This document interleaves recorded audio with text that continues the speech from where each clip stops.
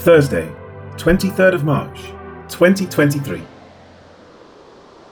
Then it pleased the apostles and elders, with the whole church, to send chosen men of their own company to Antioch, with Paul and Barnabas, namely Judas, who was also named Barsabas, and Silas, leading men among the brethren.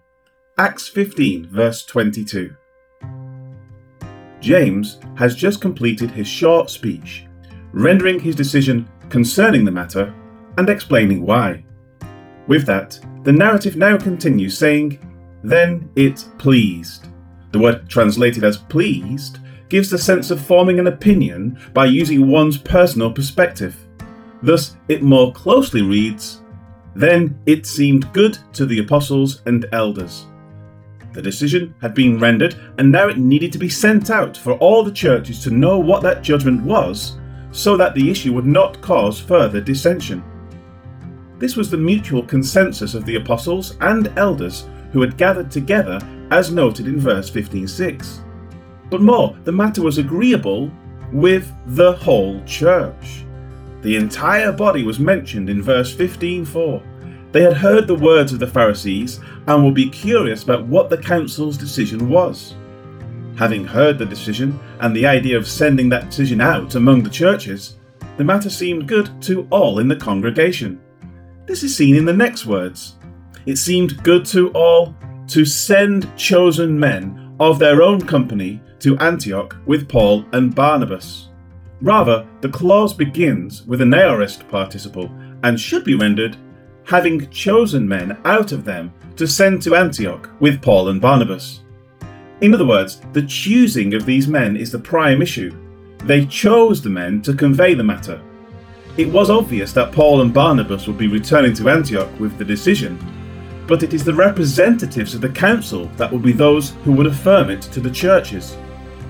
This is an important point, because if Paul and Barnabas stopped at other churches, or even in their return to the church at Antioch, and conveyed the decision, without someone sent from the council to confirm their words, the Judaizer could follow on their heels and say, "That's not at all what the council said."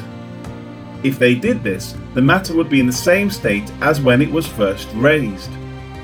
The choice of the messengers by those in Jerusalem is the primary issue, because it will avoid any such dissension. This is not calling the veracity of Paul and Barnabas into question. The decision was rendered in their favour. Rather, the importance of this is to ensure that those mentioned in verse 15:1 would be silenced. There were certain men who came from Judea. They had obviously gone without approval, and their intention was to divide the fellowship and bring in the legalism of law observance. With this understood, the narrative next names those chosen, saying, Judas, who was also named Barsabas, and Silas. The first name, Judas, called Barsabas, is spelled with one final B in some texts and two in others, and so it is rendered either Barsabas or Barsabas. If two B's are correct, it is assumed that he may be a brother of the person named in Acts 1:23, Joseph, called Barsabas, who was surnamed Justus. If this is so, then Judas, like his brother, could have been a follower of Jesus from early on. If so, he would probably be well known among the churches. This is speculation, but it is quite possible. Silas is seen here for the first of quite a few times, both in Acts and in the Epistles. The name Silas could be derived from the Hebrew shaul, the same name as Saul. Thus, it would mean asked for, or it could be related to the Hebrew word salal, meaning to cast up highways. If so, then it would mean highway maker. It cannot be known for certain if one of these words, or some other, is where the name comes from.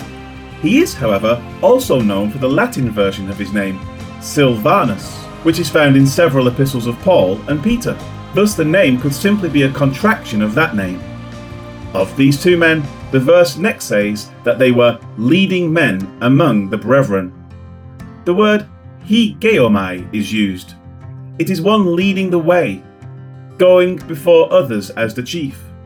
One can see the root of our word, hegemony.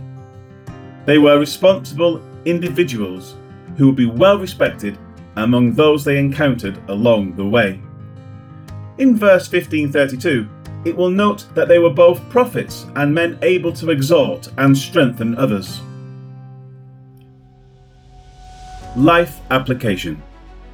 If a commanding general were to have a meeting of his commanders in the field, giving them a decision and sending them back to their troops with the decision, one would expect these men to accurately convey what the general decided. However, if it was known there were spies who were out causing division, they could come along behind the various field commanders and tell the troops that what was conveyed was incorrect, thus sending out known staff from the command to affirm the general's orders might be needed. This would not be done to question the integrity of the various commanders, but to reassure those under the commanders. Today, modern communication makes such a thing less necessary. Face-to-face communication around the world is possible, but the idea remains the same, even in the church. Obviously, if the church is following the Word of God, and not books of discipline or other such things, the matter will be less likely to occur. But even varying interpretations of the Bible are as common as cots in a barracks.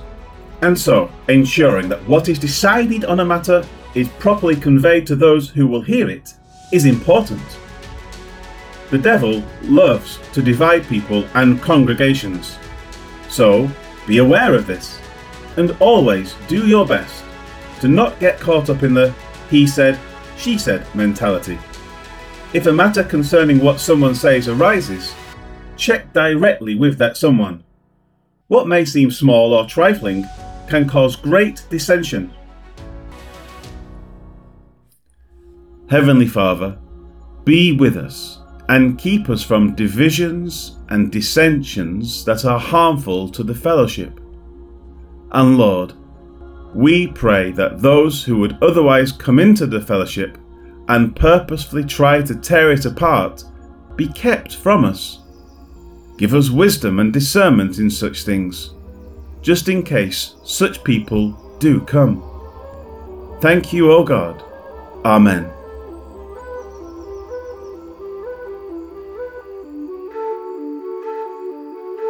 They chose Judas, Barsabas, and Silas, who were respected by the believers.